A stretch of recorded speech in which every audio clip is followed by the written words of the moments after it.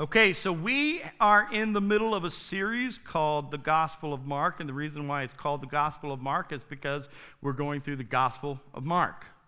Pretty creative title, right? And we are actually preaching through the whole Gospel of Mark, 16 chapters.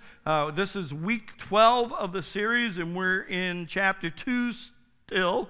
Last week we took kind of a detour, or not a detour, but we jumped forward ahead to chapter 16. The week before that, we jumped ahead to chapter 15, but now we're back to where we left off before that. And so today we are looking at Mark chapter 2, verses 23 through 28.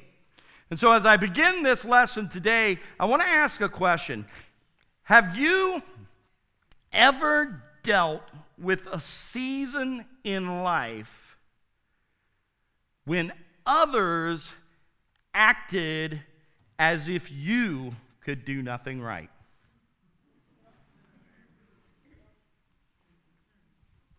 You ever been in a season like that? It seemed like you could never please anybody. Seemed like everything you did was wrong to somebody else, you know?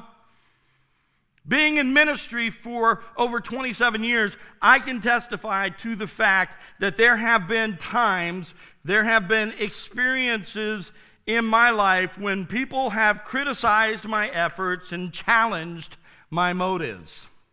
For me, it seemed as if everything I tried to accomplish was met with skepticism and resentment. What I want you to know today, as we are traveling through Mark and as we are continuing to see the ministry of Jesus and the life of Jesus unfold, if you have dealt with these kind of difficulties, you're not alone. Amen? So far, much of the gospel that we have been studying of Mark has revealed that Jesus faced the same kind of environment. Everything he did was scrutinized. Every word he said examined and challenged. The Pharisees, they weren't looking to learn from Jesus or follow him. They were scoping his life and his ministry in hopes of finding fault to justify their accusations. Yet, in spite of their actions, Jesus remains committed to the task placed before him. He refused to allow the criticism of others to sidetrack his attention from fulfilling the plan of God. And that's what we're looking at in this series. More than anything, what I am hoping that is developing through this study of Mark is an understanding of how Jesus fulfilled the plan of God, and through our lives as disciples of Jesus Christ, and we are disciples. If you have made a profession to Jesus Christ, if you have come to an altar, if you have sat in a chair, if you've crawled in a corner, if you've sat in some dark place or some silent place, or you've sat with someone, wherever it may be, and you have said, Jesus, please forgive me of who I have been. I want you to come into my life. I want to live for you. If you have repented and believed, you are a disciple of Jesus Christ. The challenge for us is the following, because disciples of Jesus Christ are called to repent, believe, and follow. I know you guys are thinking, Pastor, you say that every Sunday. Okay, repent, believe, follow. Repent, believe, follow, okay? Well, the plan that Jesus laid out, the plan that Jesus has developed, is the plan that makes it possible for you and I to follow him. And following him means we acknowledge him as Lord and Savior, we acknowledge him as King, and we live in obedience to him. And so today what I want to talk to you a little bit in these verses here is I want to talk to you about one of the commands that he has given us, one of the things that you and I are challenged to do if we are going to be followers of Jesus Christ. And so today what I want to talk about is I want to talk about the Sabbath, all right? And so what I'm going to do over the next few minutes is I'm going to break down each one of these verses, 23 through 28. And aren't you glad that it's not any more verses than that, okay? Because I'm going to break down each one of them, all right? And so we're going to start with the confrontation that takes place in this passage of Scripture. Because, see, as we begin this paragraph, what we discover is that Jesus was immediately confronted by the Pharisees yet again. Back to that, nothing he could do was right in their eyes. And so it begins by the Pharisees attacking the activity of his disciples at the moment. And so verse 23, go ahead and put that up there on there. It says, on the Sabbath, he was going through the grain fields, and his disciples began to make their way picking some heads of grain. So, as Jesus and his disciples are journeying on this Sabbath day, they're walking through some kind of field, grain, something, okay? Now, often during this period of time, the paths that people would walk, at times, they would actually go through the fields of harvest, and travelers, as they would travel these paths, as they would go through the different fields of harvest, it was permitted, okay, for them to gather maybe a handful of the grain as they walk through the field. And so likely as they're walking through the field, they're in a wheat field or maybe a barley field. I don't know what kind of field it was. But as the disciples are following Jesus, ministering with him, they get hungry. You ever do ministry and get hungry? I'm hungry all the time. And so they're walking through the field and they get healthy. These are healthy young men, okay? I mean, some of these guys are in their teens, so that basically means they're eating 24 hours a day. And so they're walking through the fields, and I imagine, Peter and John, and they're like that. Oh, that one was good. They're eating, okay? They're doing what they do. Now, I have no idea why there are Pharisees hanging out in the fields at this time of day. Why they're there. It's like the paparazzi. They're like hiding, I don't know. And they pop up or whatever. I don't know exactly what happens. But the Pharisees show up and they get upset, okay? They're wanting to know why these men dare to gather on the Sabbath. You see, they're within their right gathering something as they journey, but these men, they dare to gather on the Sabbath? Now, granted, they were not laboring in the harvest field, but they did pluck a few handfuls of grain. So we go on to verse 24, and the accusations begin to fly, all right? And it says, the Pharisees said to him, look. I added that was that look, I wanted to give it kind of some drama. You guys wake up a little bit. Right. Look, like that. Why are they doing what is not lawful on the Sabbath? You see, as was typically the case, the Pharisees, they never seemed to be far away, closely scrutinizing every move Jesus and his disciples made. And so after they saw the disciples pick some grain, they immediately confront Jesus about the actions of his disciples. These men were accused of acting unlawfully in gathering grain.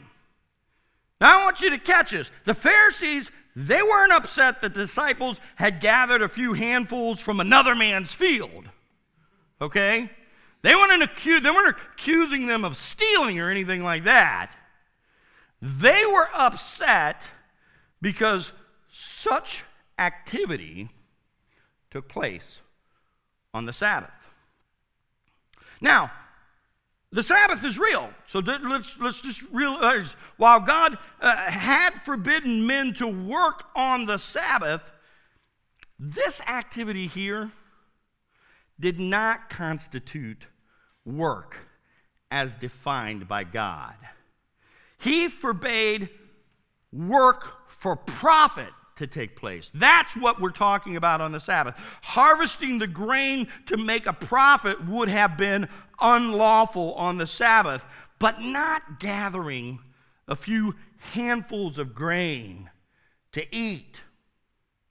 You see, the problem here, and this is what I want you to focus on for a second, the problem was that the Pharisees had added tremendous burdens to the law of God that our Lord never intended. You see, over the years, anything that had the slightest appearance of work had become forbidden according to the laws of, now let me just say this, according to the laws of men, all right? But not according to the law of God. Let me just share with you some of the ridiculous expectations of the Pharisees regarding the Sabbath. I just want you to get a taste of this, okay? Here are some things that you could not do on the Sabbath. Couldn't drink water. People were forbidden from traveling more than 3,000 feet from their home on the Sabbath. Does anybody know what 3,000 feet is? How far is that? Yeah. A Jewish person could not carry an object that weighed more than a dried fig. But an object that weighed half that amount could be carried twice. This is real stuff here, okay?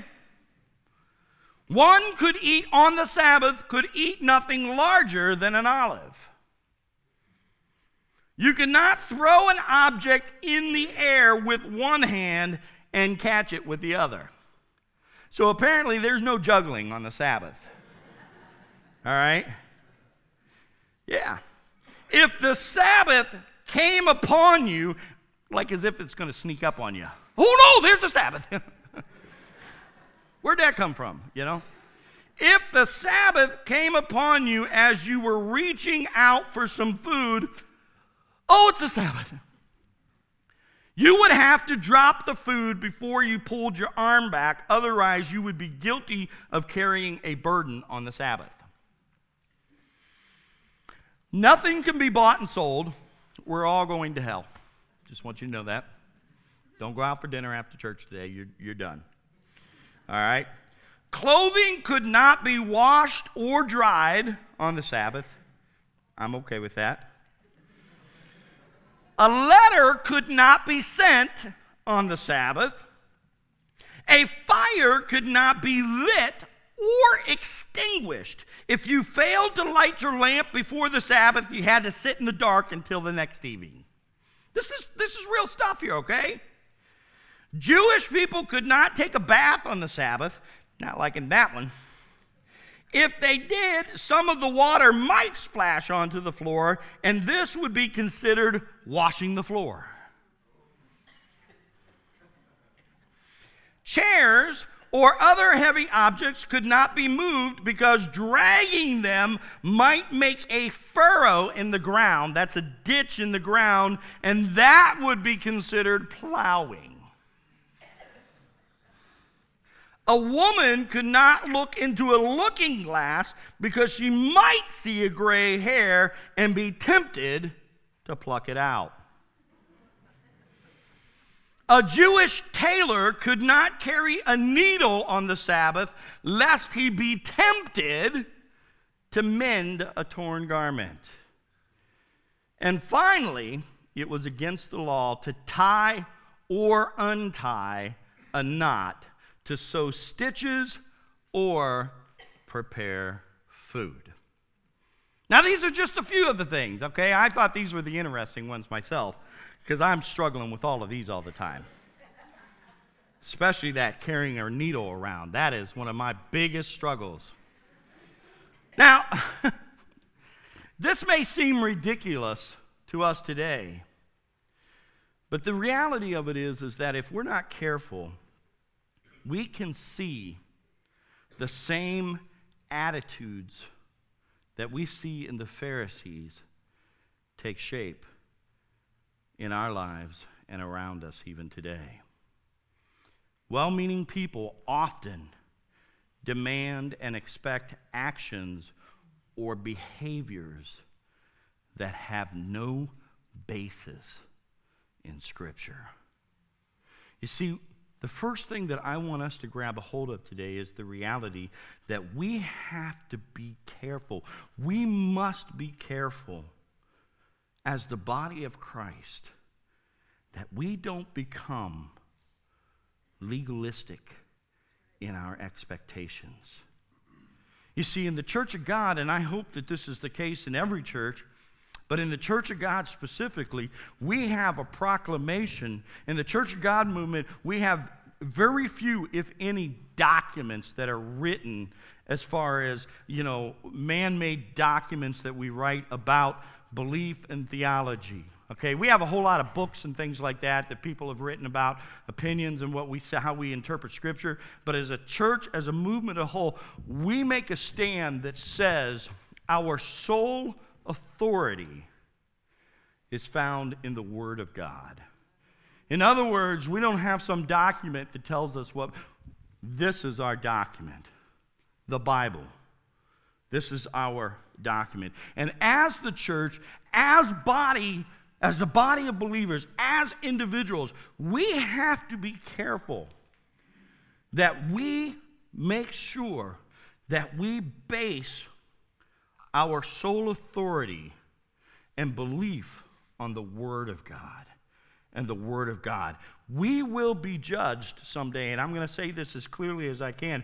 We will be judged someday according to the Word, not according to the preferences of people.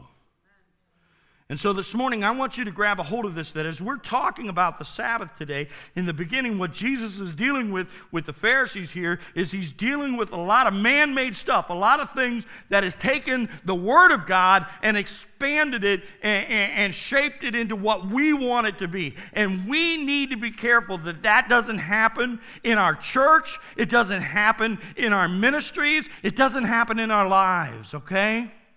Now, I realize that we all have preferences. There are things that we prefer and there are things that we don't prefer. There are things that we wish we'd see and things we wish we wouldn't see. But when we make decisions about what is right and what is wrong and what someone ought to do or ought not to do, we must be very careful that it lines up with the Word of God. Because if it lines up with anything but the Word of God, it's not from Him. Amen? All right, so let's move on to this. We're going to go to verse 25 and 26, okay? And so this is going to be the response, all right?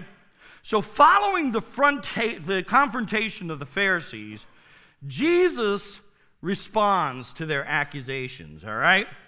So in verse 25, he says this. He says to them, "Have you never read what David and those who were with him did when he was in need and hungry?" He is getting ready to set him up big time here. Just want you to know that. You see, it's interesting that Jesus, he doesn't engage in a heated discussion with the Pharisees or even mention the accepted laws of the day, all right? He doesn't try to justify the actions of the disciples, nor does he condemn them, all right? He simply asks if they have ever read the account of David and his men being hungry. And Jesus, what he's doing is he's making a profound point here. How does the Word of God handle this matter? I'm not concerned with how you handle this matter, he's saying to the Pharisees. What I'm concerned about is how does the Word of God handle this matter? You see, sadly, many people in our day possess the same toxic, legalistic attitude that we see in the Pharisees today. Nobody in this church, okay? I have never suffered from this.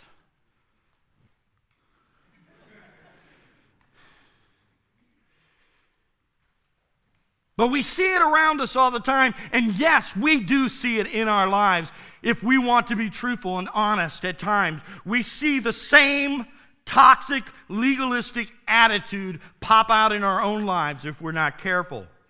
You see, while much of what they demand has no biblical basis, they continue to demand others to conform to their demands. That's what's going on here. Often such bias is rooted in the thoughts of teachings of those around us. I think about how this takes shape in our culture today.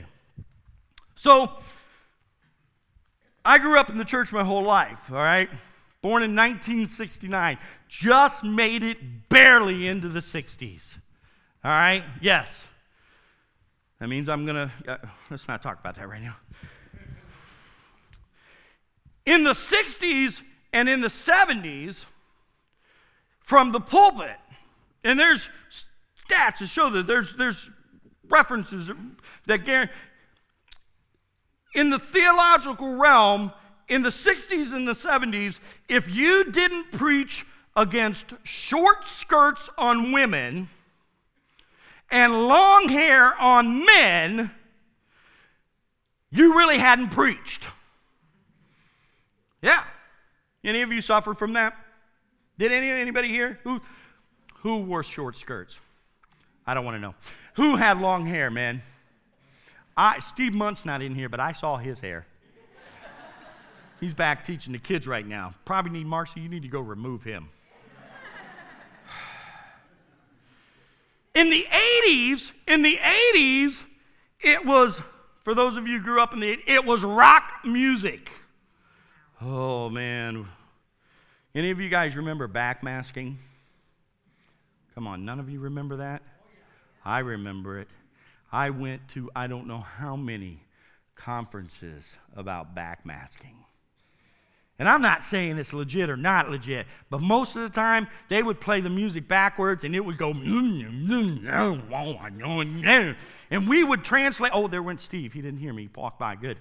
And they would translate it. It would go, and all of a sudden they'd be, did you hear that? Satan lives. Satan lives. No, but it was like that. I was called out one time in the 80s. I'm a pastor's kid, by the way. I just want you to grab a hold of that one. At a state youth convention, because I showed up at the convention wearing bright red parachute pants and a turquoise sleeveless cham shirt.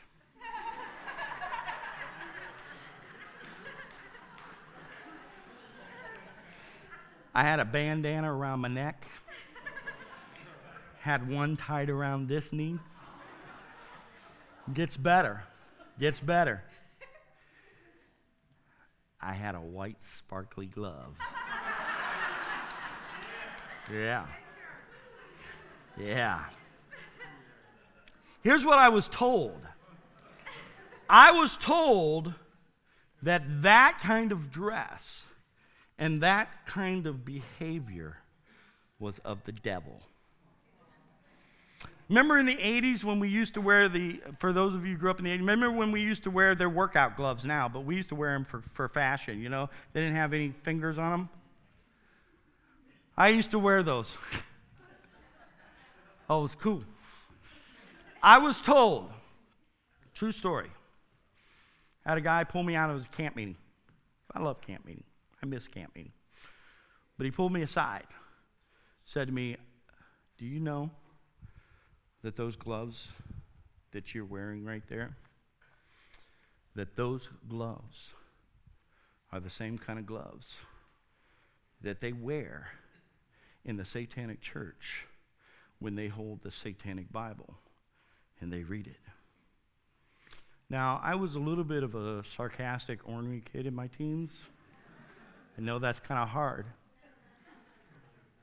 But I turned to this guy after he said that to me, and I said, do you know that those jeans that you're wearing are the same jeans they're wearing while they're wearing my gloves reading that Bible?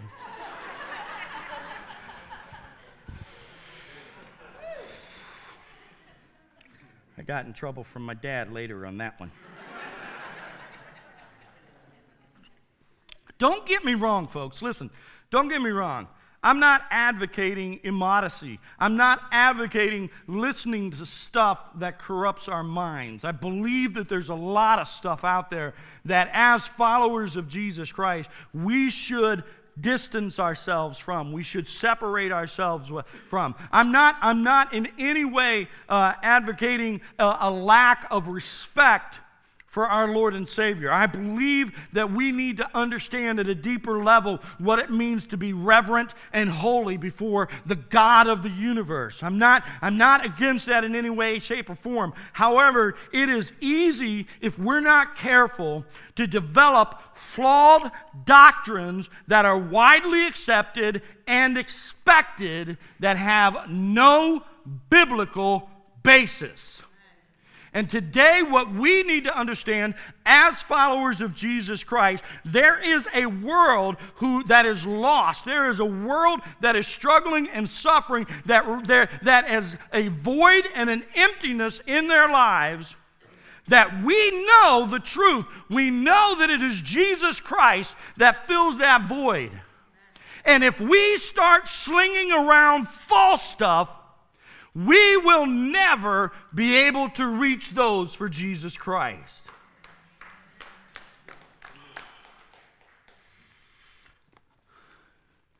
If it's not in here, be careful. Amen? Now, let's continue, okay? So he continues to tell the story about David, okay? So in verse 26, he tells how he entered the house of God in the time of Abiathar, the high priest, and he ate the bread of the presence, okay? This is the showbread, okay? Which is not lawful for anyone to eat except for the priest. And also, not only did he do that, but he gave some of that bread to his companions, all right? So that's what it says in verse 26. So just in case the Pharisees were unfamiliar with the passage, Jesus offers specific details to a reference of Scripture. What he's talking about here, it's 1 Samuel chapter 2, verse 1 through 6. You can go back and read that on your own, okay? But so what happened here is King David, you guys, well, he wasn't king at the moment, but he went into the tabernacle and he ate of the showbread reserved for the priest to eat alone. I'm not exactly sure why they got to eat it alone, but anyway, he gave, and then he gave some of it to his men. And David, here in this passage, David, he's not acting in rebellion toward God. It's not like he's sneaking in, looking for the bread.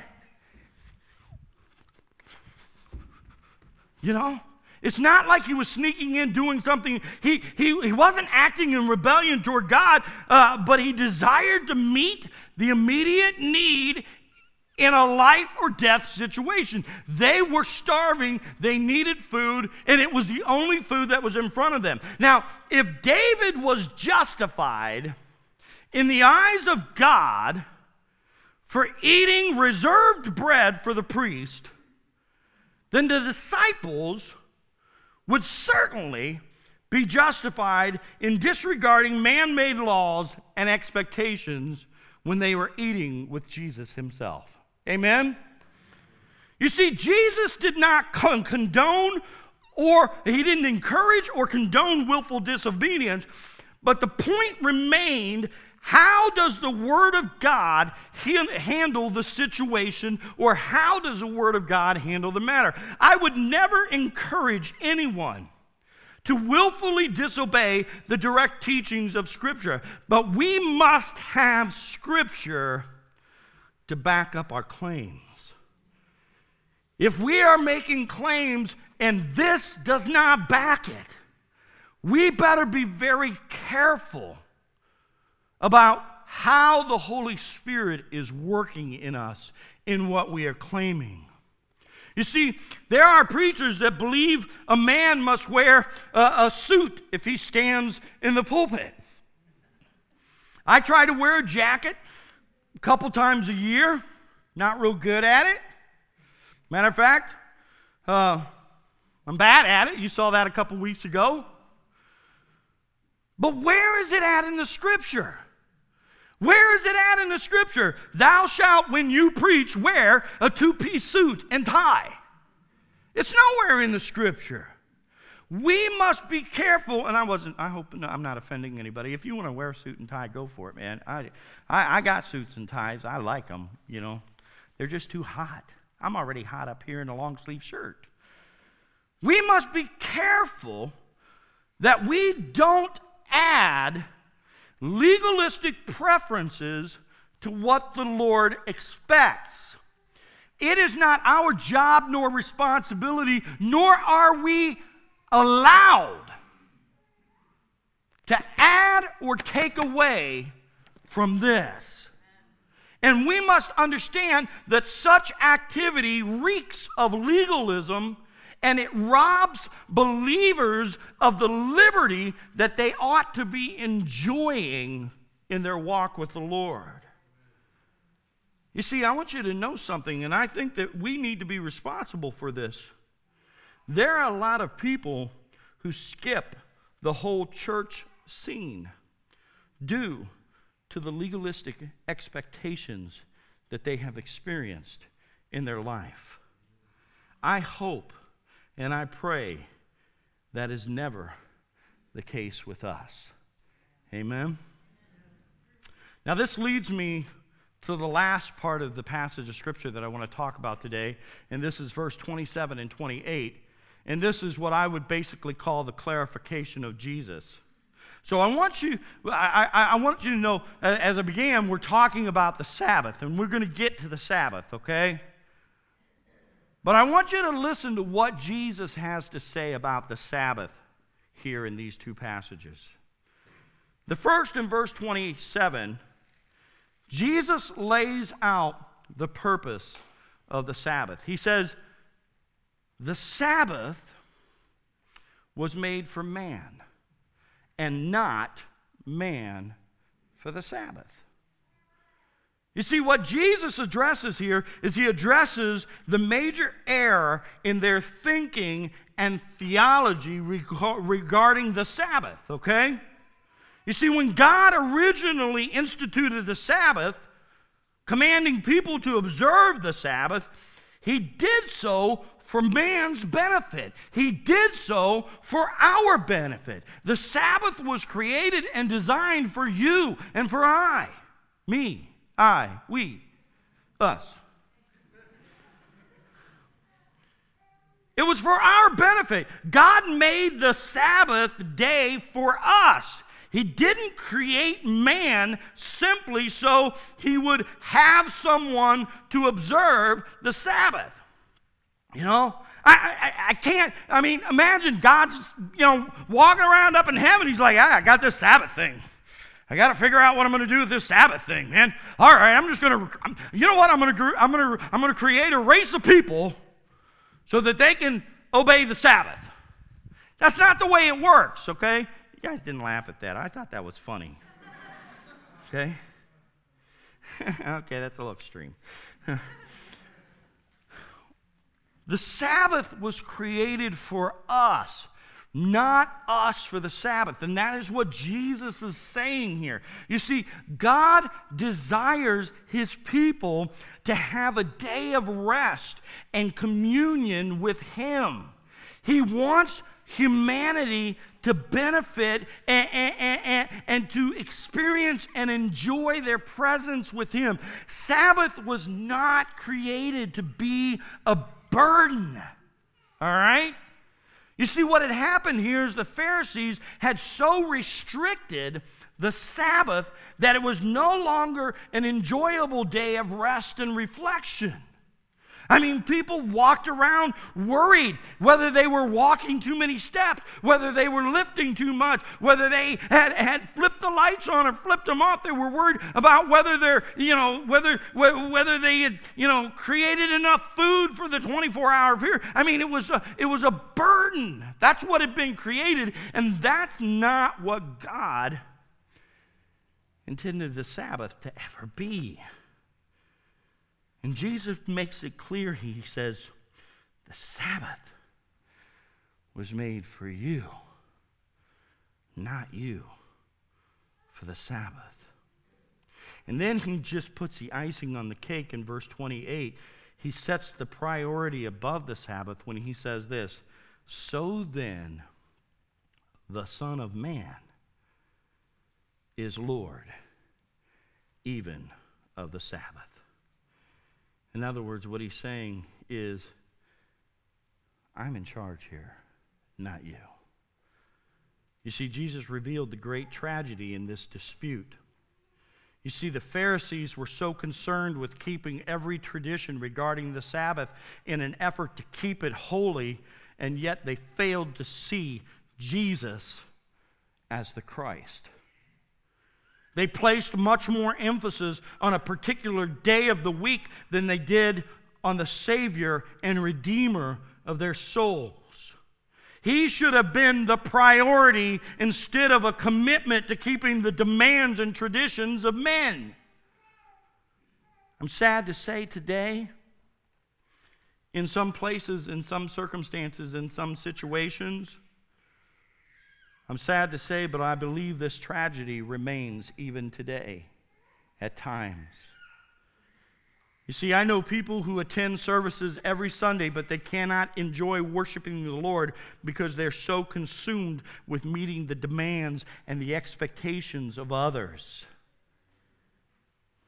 I hope that that doesn't take place in this place. I hope that when you come to worship here, you're not concerned about what other people think about you, or what other people know about you, or whether other people think you're wearing the right clothes, or doing the right things, or reading your Bible enough, or attending enough services. I hope that when you attend service here, you are able to worship and focus on the Lord.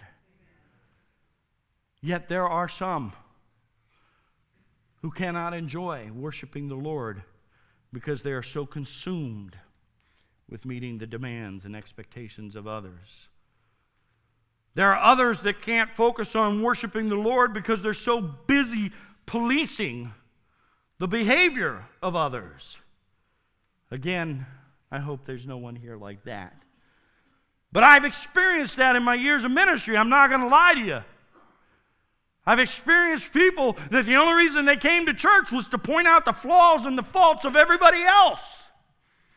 And all of their focus was on those around them, whether that person over there was as good of a Christian as they were. You can't worship, you cannot experience true worship when all you're doing is being concerned about those around you. Listen, if there is people in your life, if there are people in your lives that you are concerned about their walk with the Lord, pray about it, take it to the Lord. Don't let it come between you and worshiping the Lord.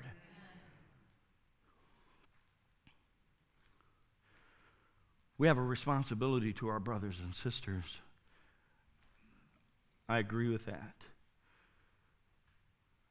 But our greater responsibility is to our praise and worship of our Heavenly Father, of making sure that He is Lord of Lords. Amen? Others don't worship because they have determined they can't.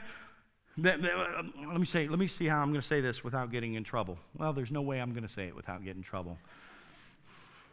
There are others that don't worship because they have determined that they can only worship to a certain style of music or a specific translation of the Bible or a certain type of a building.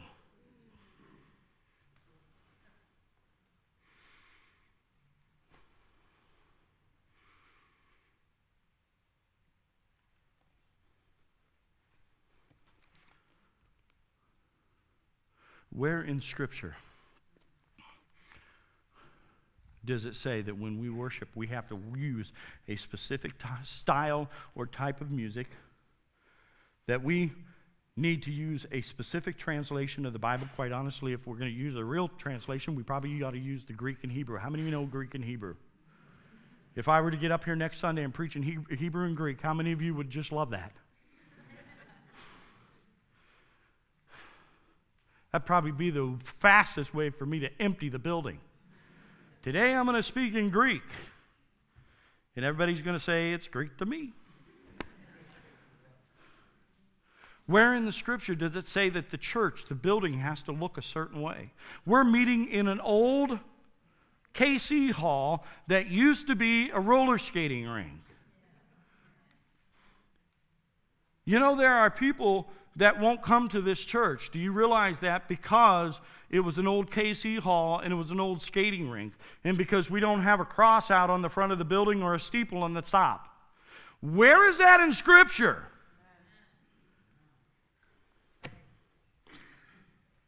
I don't know about you, but I am thankful for Sundays. And I believe every believer ought to look forward to being in the house of God and reverence the Lord's day itself.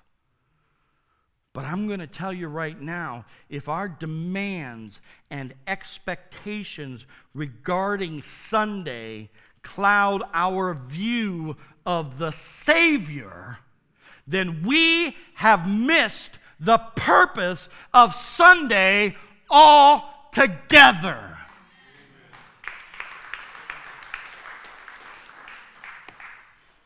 We must come in an attitude of worship. We don't come here to get worship. We come with an attitude of worship, not an attitude of criticism, we come desiring to hear from the Lord through His Word, not to observe or command or examine the behaviors of others. We come here because Jesus Christ is Lord.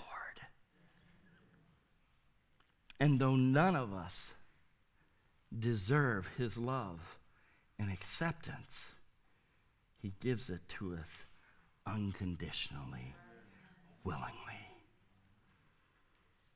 You see, I like to enjoy Sundays at the house of God. And I, be honest with you, I plan to continue doing so, okay? Whether or not others do or not. You know, I want you to know this sermon is not for you guys. This is for you to go share it with your struggling friends, right? Okay? I love you guys. As we wrap this up, I want to ask you some questions that bring this all together as the team comes up here. And the first question I want to ask you is this: how are you doing with Sabbath? I want you to examine that just for a second in your life. Because what I want you to know in this passage of Scripture, that as we're looking at this, the Sabbath is not designed to be something that constrains you or puts you into bondage or causes hardship or heartache for you. The Sabbath is literally to be a time of rest, healing. It's a time to focus on the Lord. It's a time to experience and enjoy the goodness of God.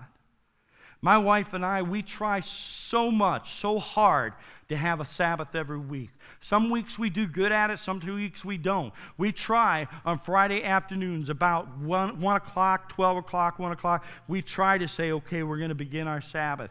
And we'll do things like we'll go out and get some lunch because, you know, we like to eat food, all right? You know, you see it on Facebook all the time, all right?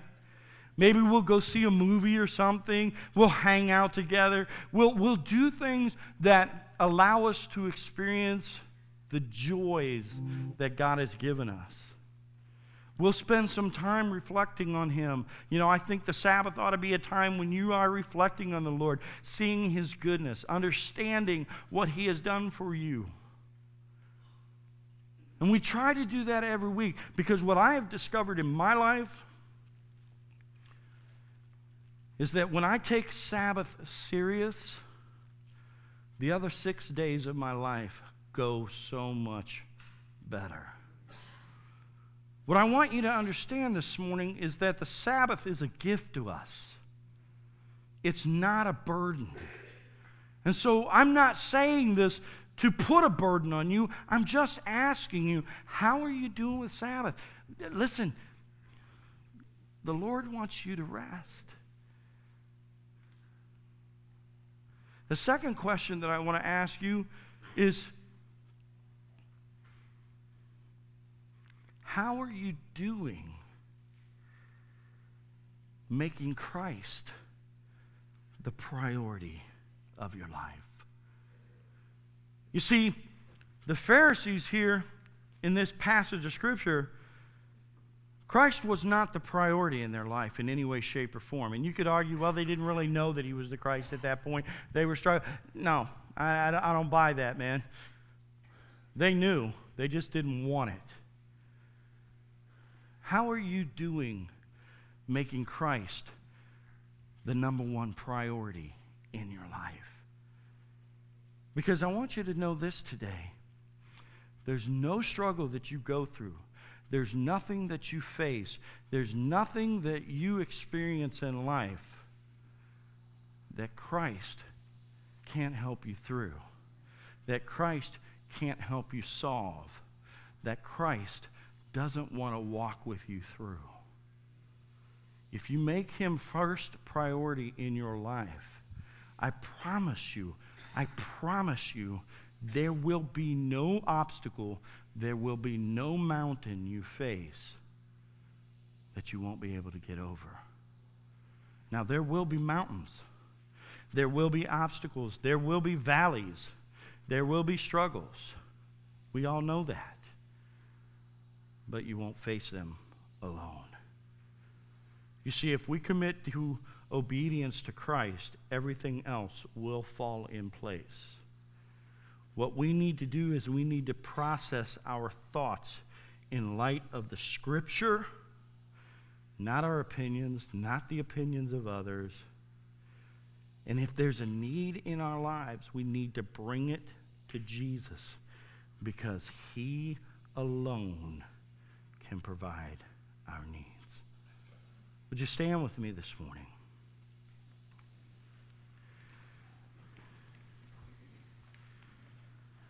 I know that this passage covered a whole lot this morning. And so the things that I want to challenge you with today is the possibility that maybe some legalism has crept into your life at some point or other in your life, because I know that it has in my life. What are you going to do with that today?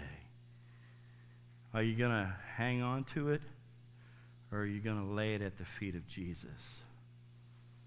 Some of you in this room today, maybe you are struggling with the hurt and the burden of some of the ramifications of legalism and how it has affected your life. And it has caused you to be hesitant about serving Jesus. It has caused you to be hesitant about surrendering. What I want you to know today is that you can lay that at His feet and be set free. You don't have to carry that hurt anymore, because He loves you, and He loves you unconditionally. Finally, some of you in this room may be struggling with the priority issue. You want Jesus to be first, but there's just a lot of things that just keep jumping on top of that. And I'm just going to tell you right now, in the world that we live right now, that's natural. And unless you become intentional about keeping him first, there will always be something that jumps in front.